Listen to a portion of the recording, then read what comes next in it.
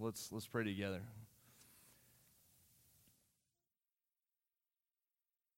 Father, the whole day I've been weighted down by the thought of Shane and Misty and those girls and what they're facing, what First Southern Del City is going through as a church. Father, I pray, especially for Misty and the girls right now, how hard this is for them in these last hours, last couple of days they have with the dad and the husband, God. Thank you for the testimony that they have given to so many about the way that you have sustained them through this. Shane preaching last summer at the National Convention and talking about all he had in life that mattered was Jesus. God, thank you for that testimony, Father. And we mourn with them. In times like this, all the incidental things in life definitely fade away, and it makes us focus on what really matters. And we need to all learn from that, me especially. God, I pray for the people here at Emmaus who have situations going on in their families, family that's far away or friends that are far away that we want to be able to help and we're just not able to in the ways we want. God, we pray for those in our church that are facing surgeries and procedures coming up, Father, that you would sustain them and that they would use every opportunity to tell people about your love and to tell people about the hope that we have in Christ. And God, we know we pray at times like this that we know that you're at work in ways we can't see. And so we pray, trusting you, God, praying, asking that you would open our eyes to see clearly the things that matter, see clearly what we need to give our focus to and what we need to do, that you would give wisdom where we need wisdom.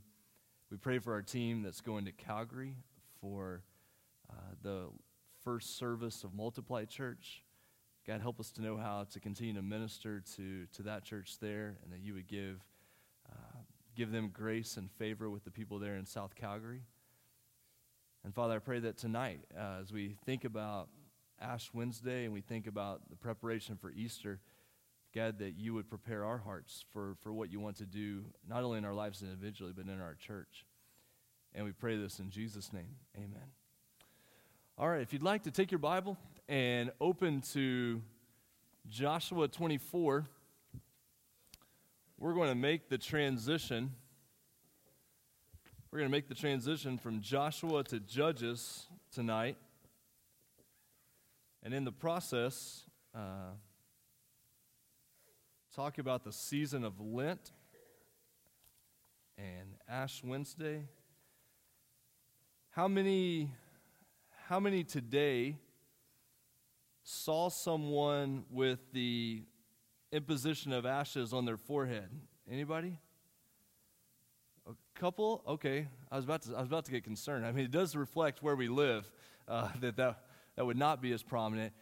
If you had asked me that question a couple of years ago, I would have told you almost everybody I saw had that. So on Ash Wednesday, especially in areas that are predominantly Catholic, the imposition of ashes on the forehead at the beginning of Lent, we'll talk about that later on, about the kind of the meaning behind that, but in New Orleans and then where we lived on the coast of Mississippi, very strong Catholic populations, and so you saw a lot of that. But it's not just Catholic traditions. If you grew up Methodist, Lutheran, there are even some more free Protestant churches, Baptist churches that are doing imposition of ashes, and we'll get into that. I was just curious though, if you'd run into that or seen that. The morning begins in New Orleans because the season of king cake is over now. If you've ever seen the king cakes, they're those rounded cinnamon roll style cakes that have the green and purple and yellow on there for the Mardi Gras colors. At midnight of Fat Tuesday, the New Orleans Police Department comes down Bourbon Street and begins to clean out the traffic, and that begins the beginning of Lent in New Orleans. And so it was always a very symbolic time. All this revelry, all this party that had gone on during Mardi Gras, all the eating of king cake. If you ever get a king cake, watch out, because somewhere in the king cake is a little plastic baby. And if you get the piece of the king cake that has the baby in it, then you have to bring the next king cake to the next party, is the way that works. And so there's this little plastic baby in there. There's supposed to be some religious symbolism related to baby Jesus, but it's a stretch to get there. The AAA baseball team in New Orleans that I was the chaplain for a while, that AAA baseball team, they were called the Zephyrs for a long time. Well, they changed their name a couple of years ago to the New Orleans Baby Cakes. That's actually the name of the AAA baseball team there in New Orleans, is the New Orleans Baby Cakes, based on these king cakes that are sold. You can get them anytime, but symbolically you're not supposed to really eat them after Ash Wednesday, after Lent begins. You probably have seen a lot more fish commercials on TV, especially your traditional fast food places. I saw one from Arby's the other night. They have their fish commercials come back out. You'll see McDonald's. In traditional Catholic settings, during Lent, you eat fish when? Fridays. Yeah, so Fish Fridays it's supposed to be you don't eat meat, you eat fish on Fridays. It's a form of fasting. I don't know that counts as fasting. I'm not sure in what book that counts as fasting, but in New Orleans, you would go down the road and there would be fish fries on Friday all over the place. Churches would host these huge fish fries that you could go to. So for us Baptist kids at the seminary, it was a good time of year. You just every Friday you knew you were going to have fried fish somewhere in New Orleans. So it wasn't such a bad thing. All those things that are wrapped around the season of Lent and Ash Wednesday, what's the purpose of that? Well, the way we're going to go about it is we're going to start in Joshua 24. We're going to do Judges 1 to keep that part of our study going. And then we're going to talk specifically some more about Lent and Ash Wednesday. Okay, here we go. Joshua 24. We did some of this last week, but I wanted to go back over it. Joshua gathered all the tribes of Israel to Shechem and summoned the elders, the heads, the judges, and the officers of Israel. And they presented themselves before God. And Joshua said to all the people, "Thus says the Lord, the God of Israel, long ago your fathers lived beyond the Euphrates, Terah, the father of Abraham, and Nahor, and they served other gods. Then I took your father Abraham from beyond the river and led him through all the land of Canaan and made his offspring many. I gave him Isaac, and to Isaac I gave Jacob and Esau, and I gave Esau the hill country of Seir to possess. But Jacob and his children went down to Egypt. And I sent Moses and Aaron, and I plagued Egypt with what I did in the midst of it, and afterward I brought you out." Okay, you're going to find this multiple times in the Old Testament. We've already seen it in Joshua. You see it in the book of Psalms. The biblical author will rehearse the history for the people. We'll go back over these key events, just telling them again, taking you back through the story again.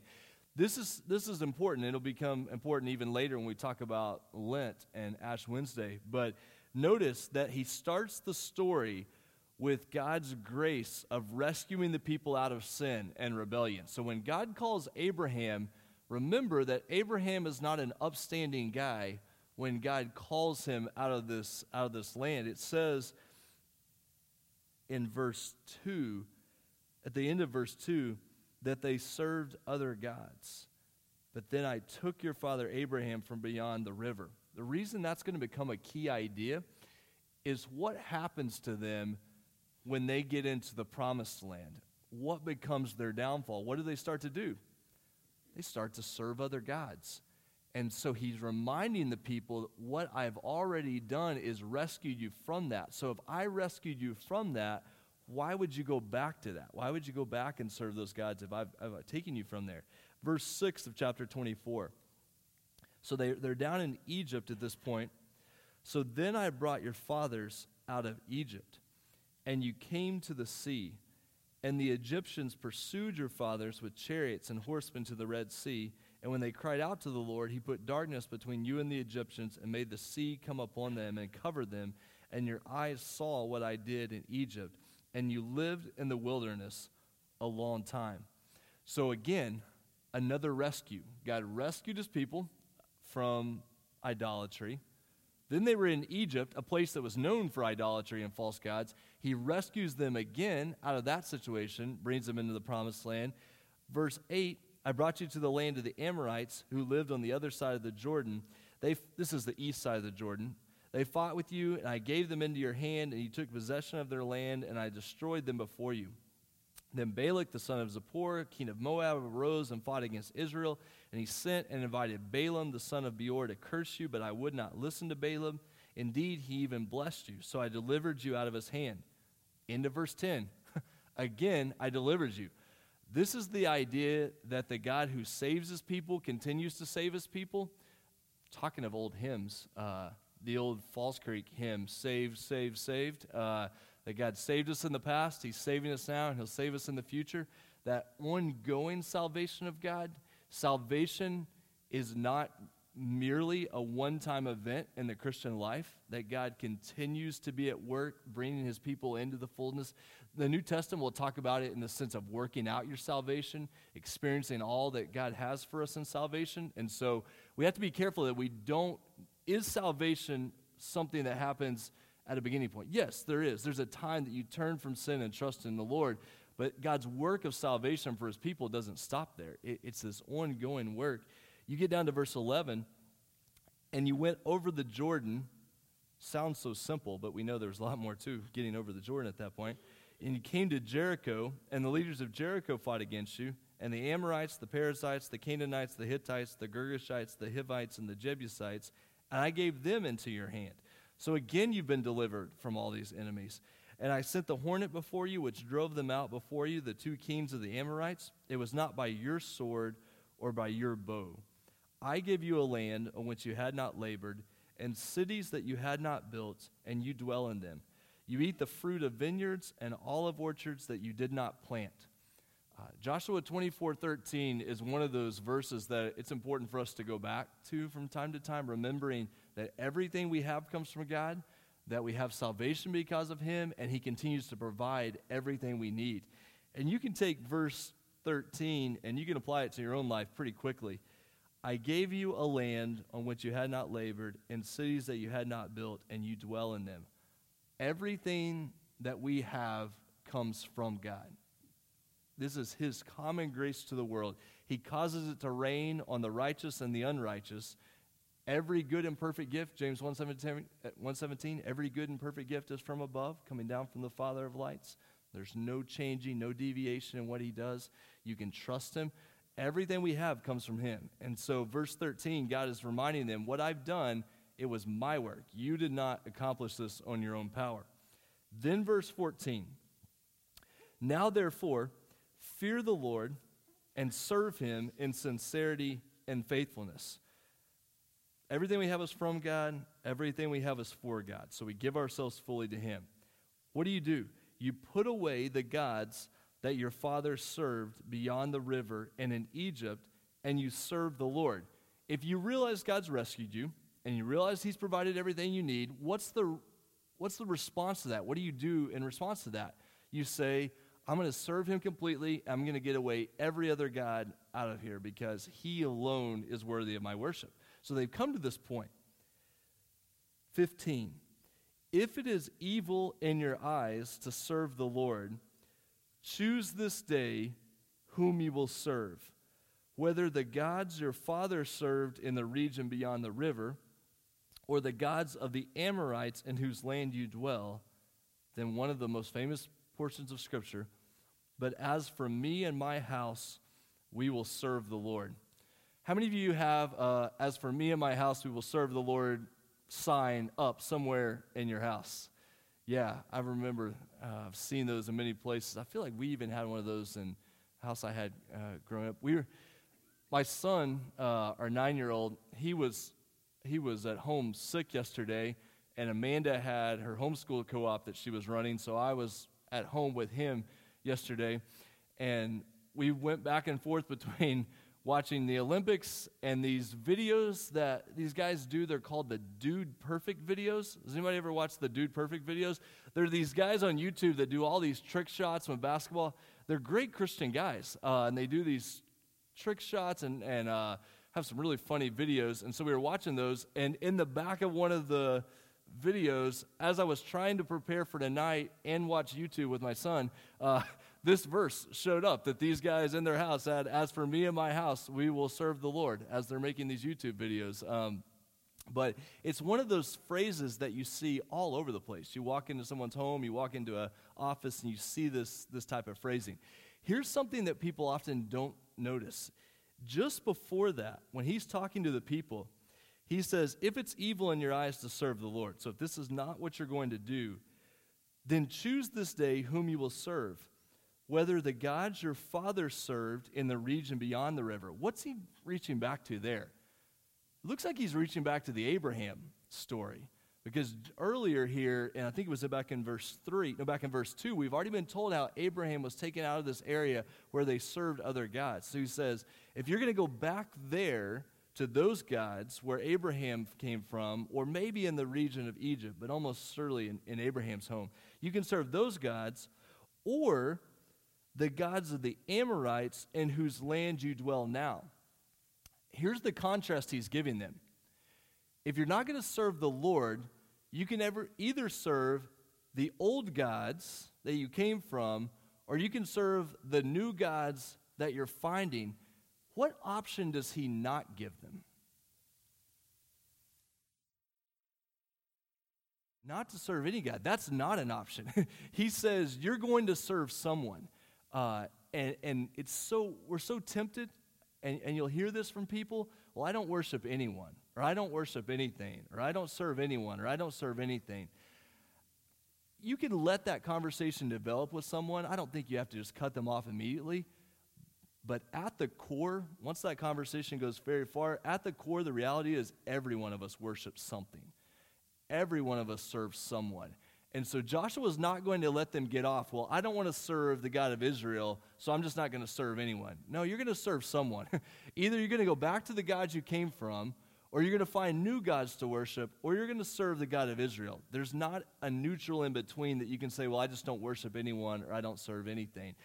There's an interesting reference. I think I printed this on your booklet there, but John chapter 6,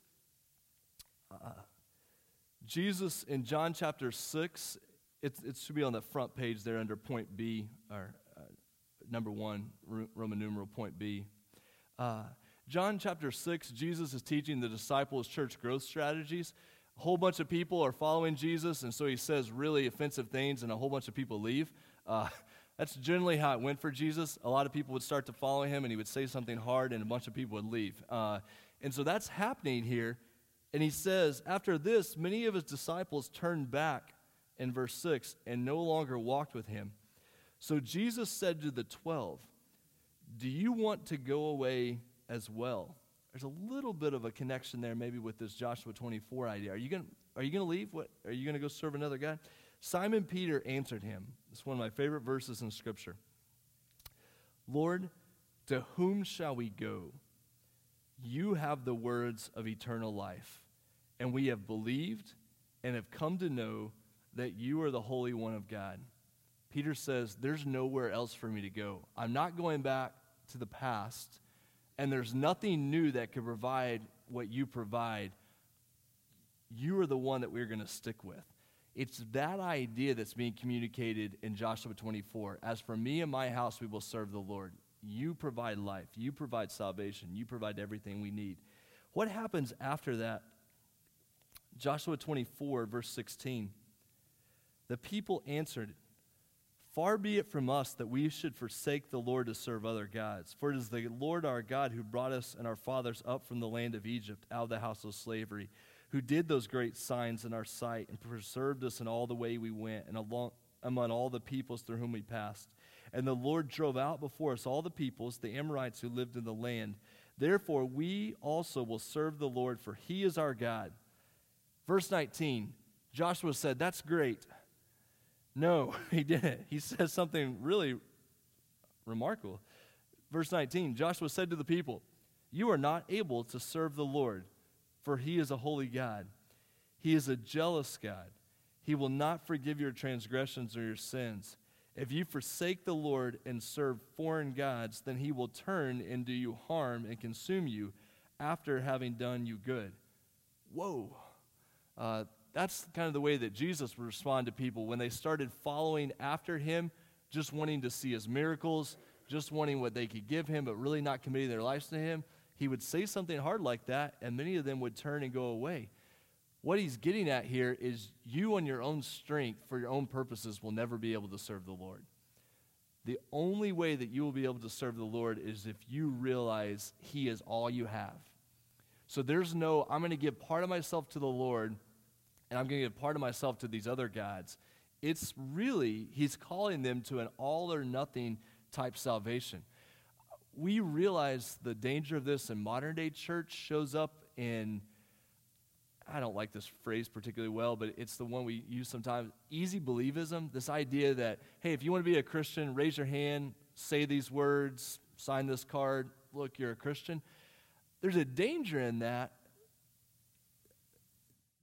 we're not truly saying what you have done is you have repented of your sins of living for yourself, and you have said, I'm giving myself completely to the Lord. Now, there's a lot of learning, there's a lot of growth that happens there, but it's not, I'm going to keep my life as it is, but I also like to sign up for the Jesus card as well. It just doesn't work that way in Scripture. It just doesn't work that way in Christianity. And so I say that meaning we need to give people room to learn. Every one of us, every day of our lives, finds a new God hiding under our heart that we didn't know was already there, and we're trying to get rid of and say, no, I've given myself to the Lord. But we don't want to tell somebody up front, we don't want to bait and switch someone. Don't want to say, hey, just come, believe in Jesus, everything's going to be okay. And then later on said, oh, actually, you gave up your whole life when you did that. We just forgot to tell you that up front. We don't want to do that. We have to say, no, we're calling someone to commit their life completely to the Lord. Even, especially talking to people in baptism about this idea. We've been talking to some of our kids about baptism and saying, when you're baptized, is a way of saying, I have turned my back completely on the way of living for myself, and I'm giving myself completely to the Lord. I'm immersing myself in his life, and so I've turned away from this other way. This is the idea that's coming across here. Okay, let's finish up Joshua 24, and then we're gonna transition. So 21, so we're in verse 21.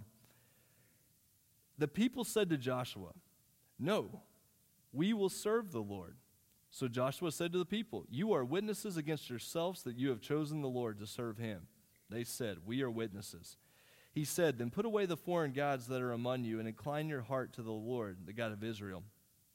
The people said, the Lord our God we will serve, his voice we will obey. So Joshua made a covenant with the people that day and put in place statutes and rules for them at Shechem. And Joshua wrote these words in the book of the law of God. And he took a large stone and set it up there under the terebinth that was by the sanctuary of the Lord.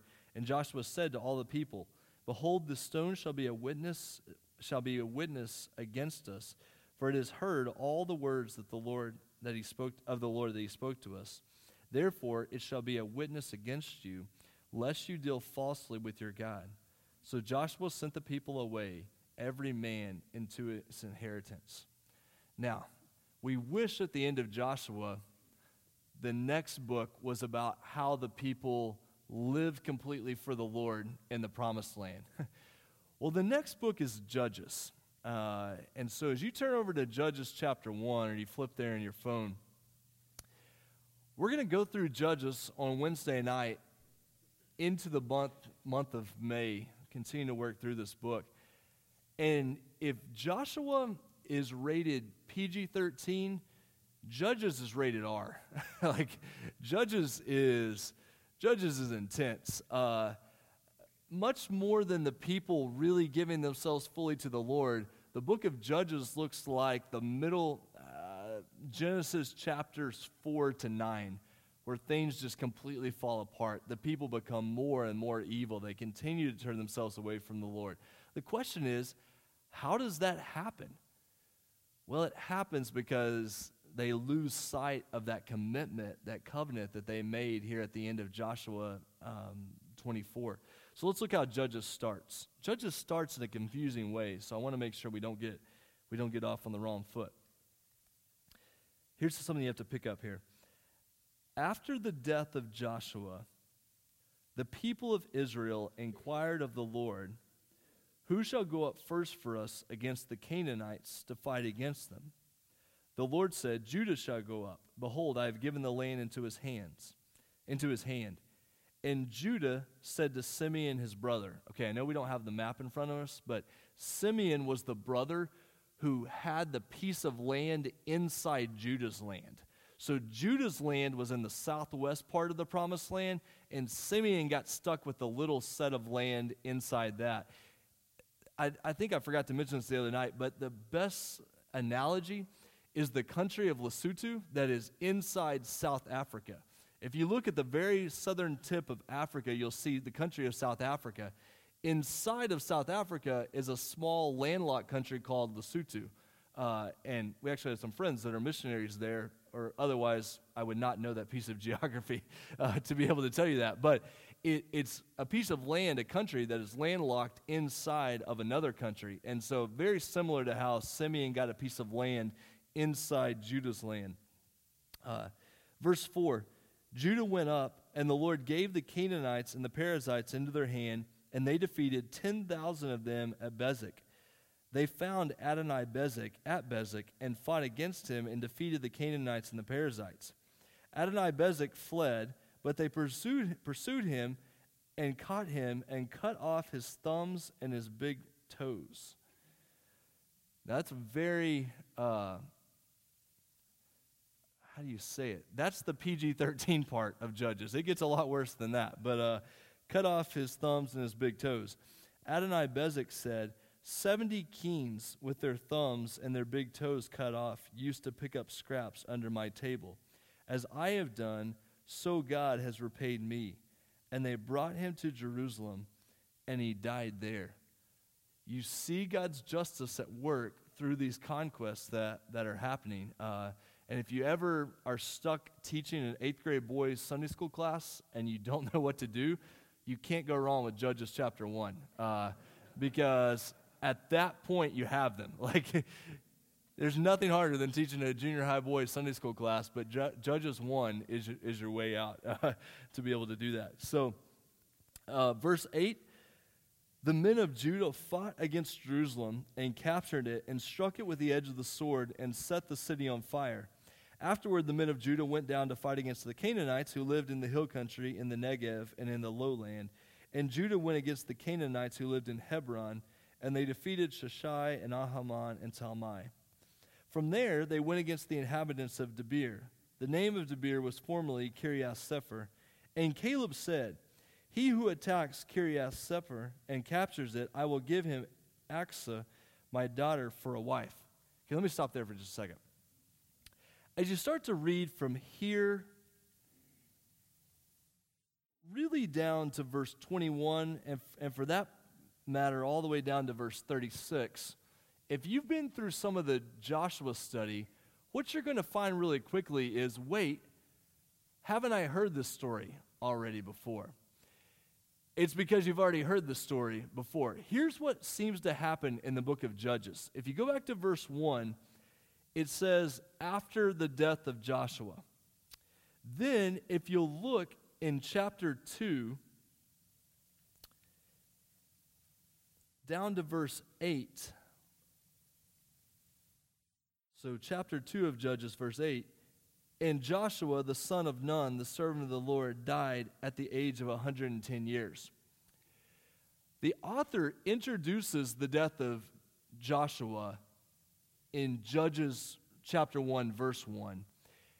Most likely, the way that books worked in the ancient world is the first line of a book functioned as the title of that book oftentimes.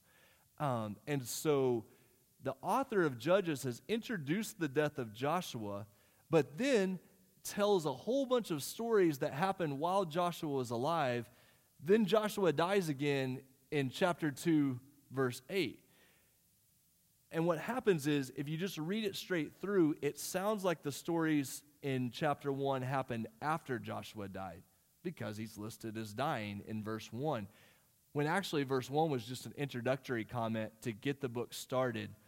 Then it told stories from the life of Joshua. Then he actually dies when you get over to chapter 2 that we'll look at more next week. So it's easy to get caught off when obviously you see that in verse 1 and then all these stories that you've already read about happen again. Just wanted to make sure you weren't thrown off by that part. Okay, let's jump down to verse 22 of chapter 1.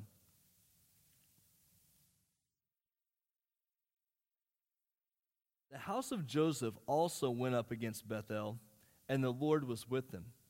And the house of Joseph scouted out Bethel. Now the name of the city was formerly Luz. And the spies saw a man coming out of the city, and they said to him, "Please show us the way into the city, and we will deal kindly with you."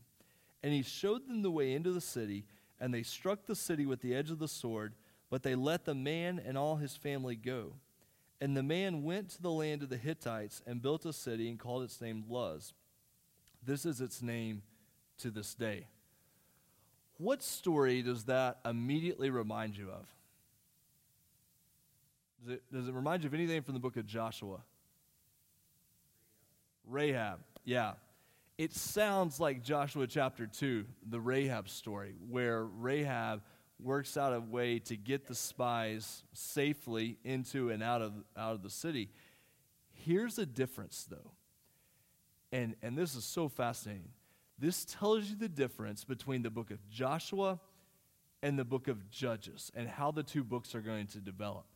In the book of Joshua,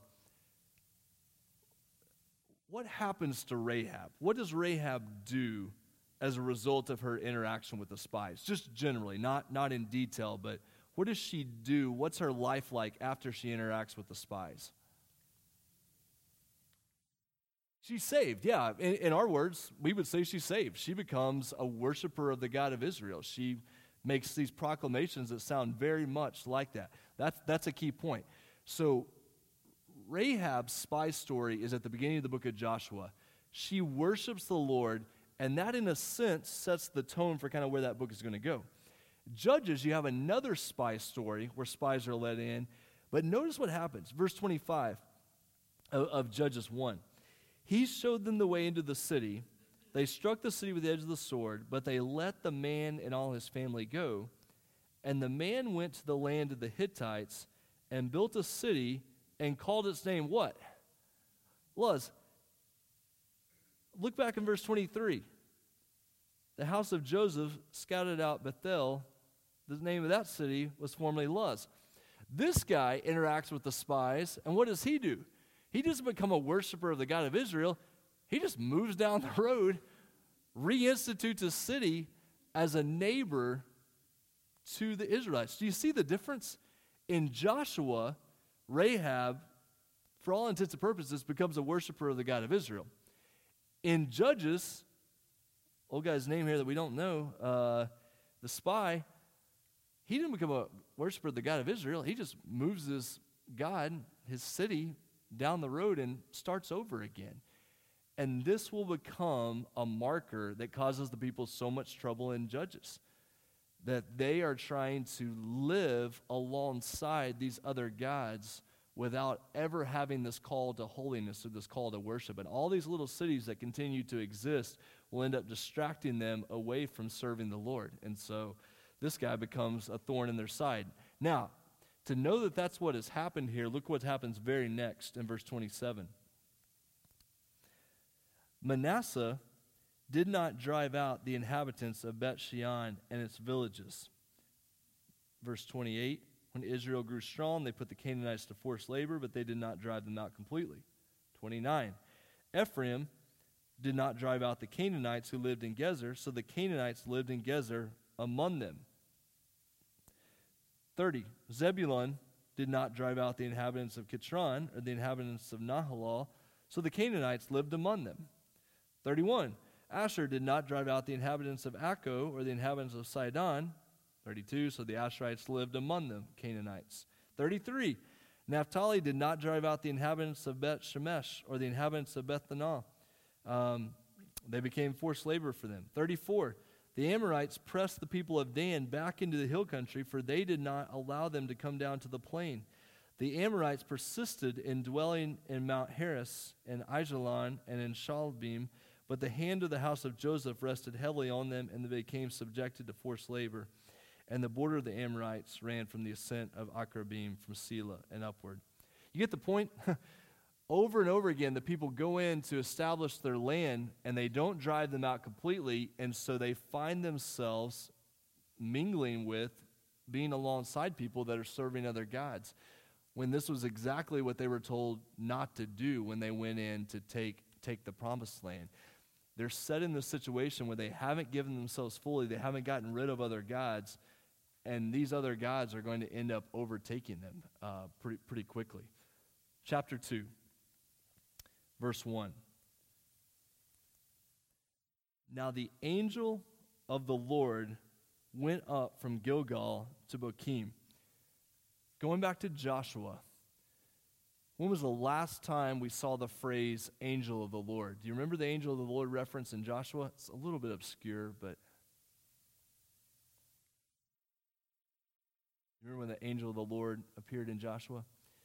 So he shows up to Joshua with a flaming sword after the crossing of the Jordan, and he says, "Are you for us or against us?" And you find out, wrong question. And then he bows down and worships because he realizes that he's in presence of the Lord. This angel of the Lord is back now in Judges, and he's going to actually show up a couple of other times in Judges. The angel of the Lord went up from Gilgal to Bochim, and he said, "I brought you up from Egypt." That's an interesting reference. I brought you up from Egypt. So whoever this angel of the Lord is coming as a direct messenger of Yahweh, that this is the power of God among them. I brought you up from Egypt and brought you into the land that I swore to give to your fathers. I said, I will never break my covenant with you, and you shall make no covenant with the inhabitants of this land. You shall break down their altars, but you have not obeyed my voice. What is this you have done? So now I say, I will not drive them out before you, but they shall become thorns in your sides, and their gods shall be a snare to you. As soon as the angel of the Lord spoke these words to all the people of Israel, the people lifted up their voices and wept. And they called the name of that place Bochim. The word Bochim means weepers, people who weep. And they sacrificed there to the Lord. They realize the mistake they've made. Now, what we don't know, and it's hard to pick up from this, did they sacrifice to the Lord here as a sign of complete repentance and commitment to him, or did they sacrifice to the Lord just desperate that maybe they could hold off the trouble that was coming? And I think I put on your notes, possibly, a reference to 2 Corinthians. This would be under Roman numeral 2, point C. 2 Corinthians chapter 7, verse 10. For godly grief produces a repentance that leads to salvation without regret, whereas worldly grief produces death.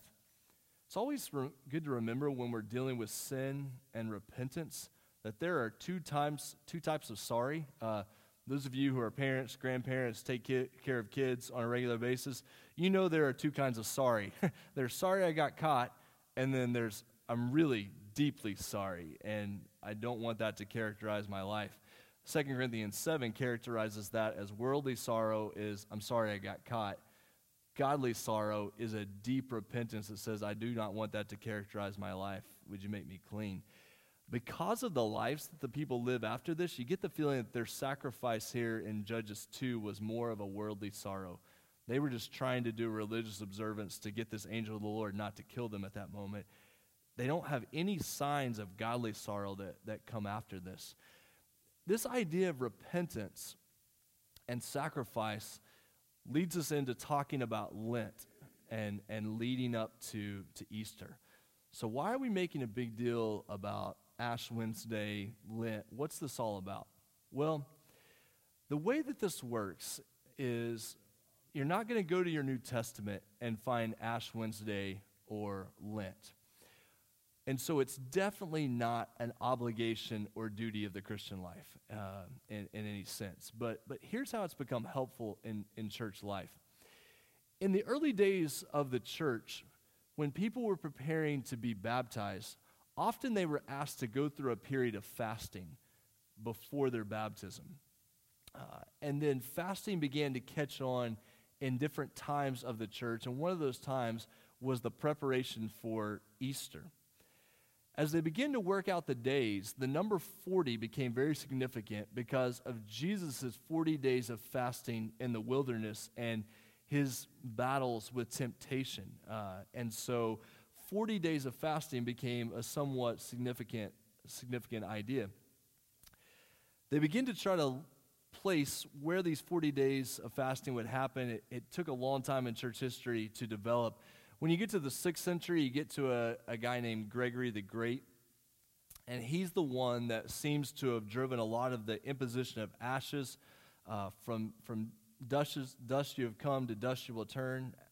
You will return, that idea of our humanity. And so that's where some of that began.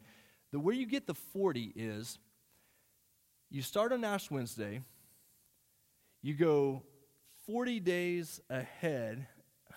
You count out 40 days, but you don't count the Sundays between Ash Wednesday and Easter, and that will ultimately lead you up to Holy Saturday, the day before Easter. Lent is often approached as a time of fasting. It's a time of spiritual preparation, preparing your heart for Easter. Just like we practice Advent so Christmas doesn't sneak up on us, we practice Lent so Easter doesn't sneak up on us. Lent is a time of repentance. It's a time of preparing your heart and your mind for Easter. It's a time of remembering what Jesus has done for us, of suffering, of his suffering for us and our suffering for him, of what he's done for us and what we want to do for him. And so what it functions as in the Christian church is just this period of spiritual renewal, this period of spiritual focusing leading up to Easter. People participate in Lent in a lot of different ways. Some people will fast. Some people will eat fish on Fridays.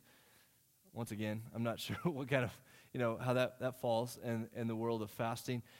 People will give up caffeine, they'll give up chocolate, they'll give up sugar, they'll give up all kinds of different things.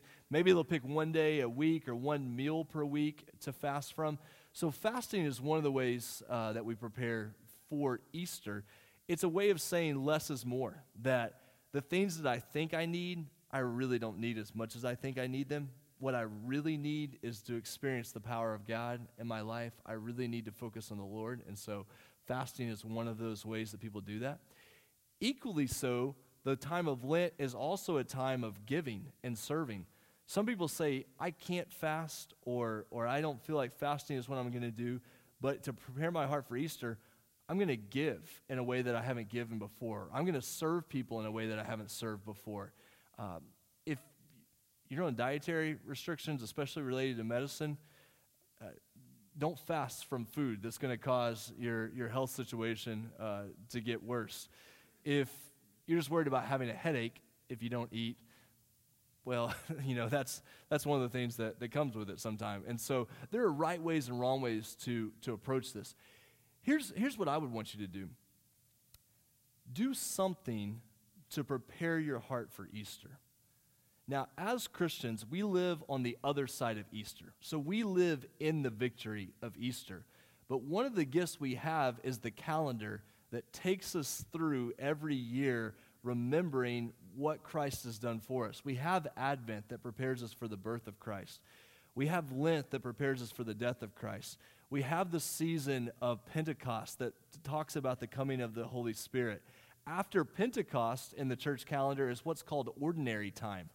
Ordinary time goes from May and wraps around to the next December, and ordinary time is just every Thursday that you live in your life. It's just, how do you live as a Christian during ordinary time?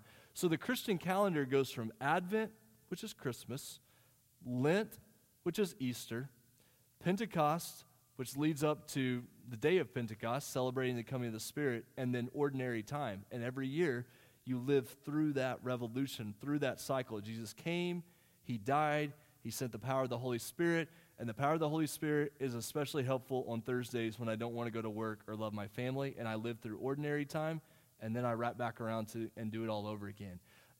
For me, someone who didn't grow up with a church calendar idea or living through these seasons, that's probably where it's been most helpful for me. Every day of our lives, we live in the victory of Easter. But it's good to have a period of time to prepare our hearts for Easter. So what I want us to do tonight, in wrapping up for the last 5 minutes, is we have 2 responsive readings and a favorite old hymn to wrap up with. These responsive readings are times of confession, and so I'd ask you to enter this as a time of personal prayer, personal confession. If you haven't participated in responsive readings before, I read the light, you read the dark, bold print. If it's underlined, we read it together. Let's enter this as a time of confession, preparing our hearts for Lent, preparing our hearts leading up to Easter, and then Paul's going to lead us in that final hymn here in just a moment. Here's what it says on that inside of that centerfold. All our past unfaithfulness, the pride, hypocrisy, and impatience of our lives, our self-indulgent appetites and ways, our exploitation of others, our anger at our own frustration, and our envy of those more fortunate than ourselves, our intemperate love of worldly goods and comforts, and our dishonesty in daily life and work, our negligence in prayer and worship, and our failure to commend the faith that is in us,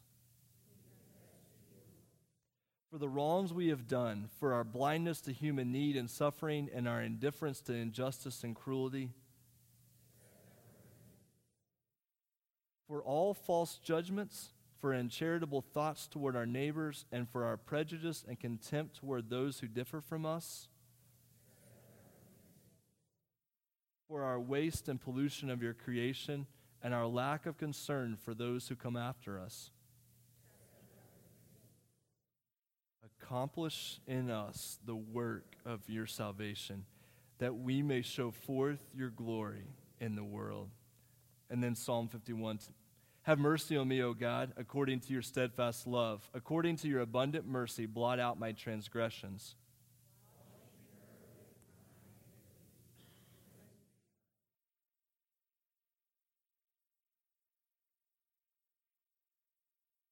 Against you, you only have I sinned and done what is evil in your sight, so that you may be justified in your words and blameless in your judgment.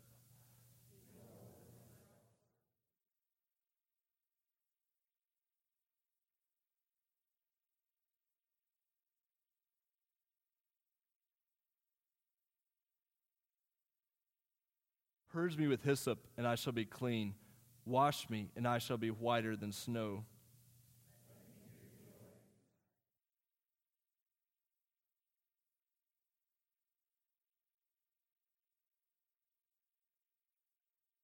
Create in me a clean heart, O God, and renew a right spirit within me. Cast me not away from your presence, and take not your Holy Spirit from me.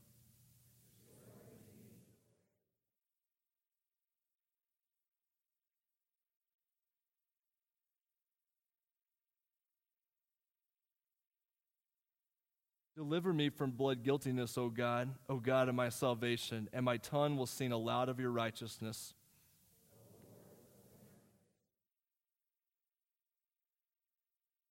For you will not delight in sacrifice, or I would give it. You will not be pleased with a burnt offering.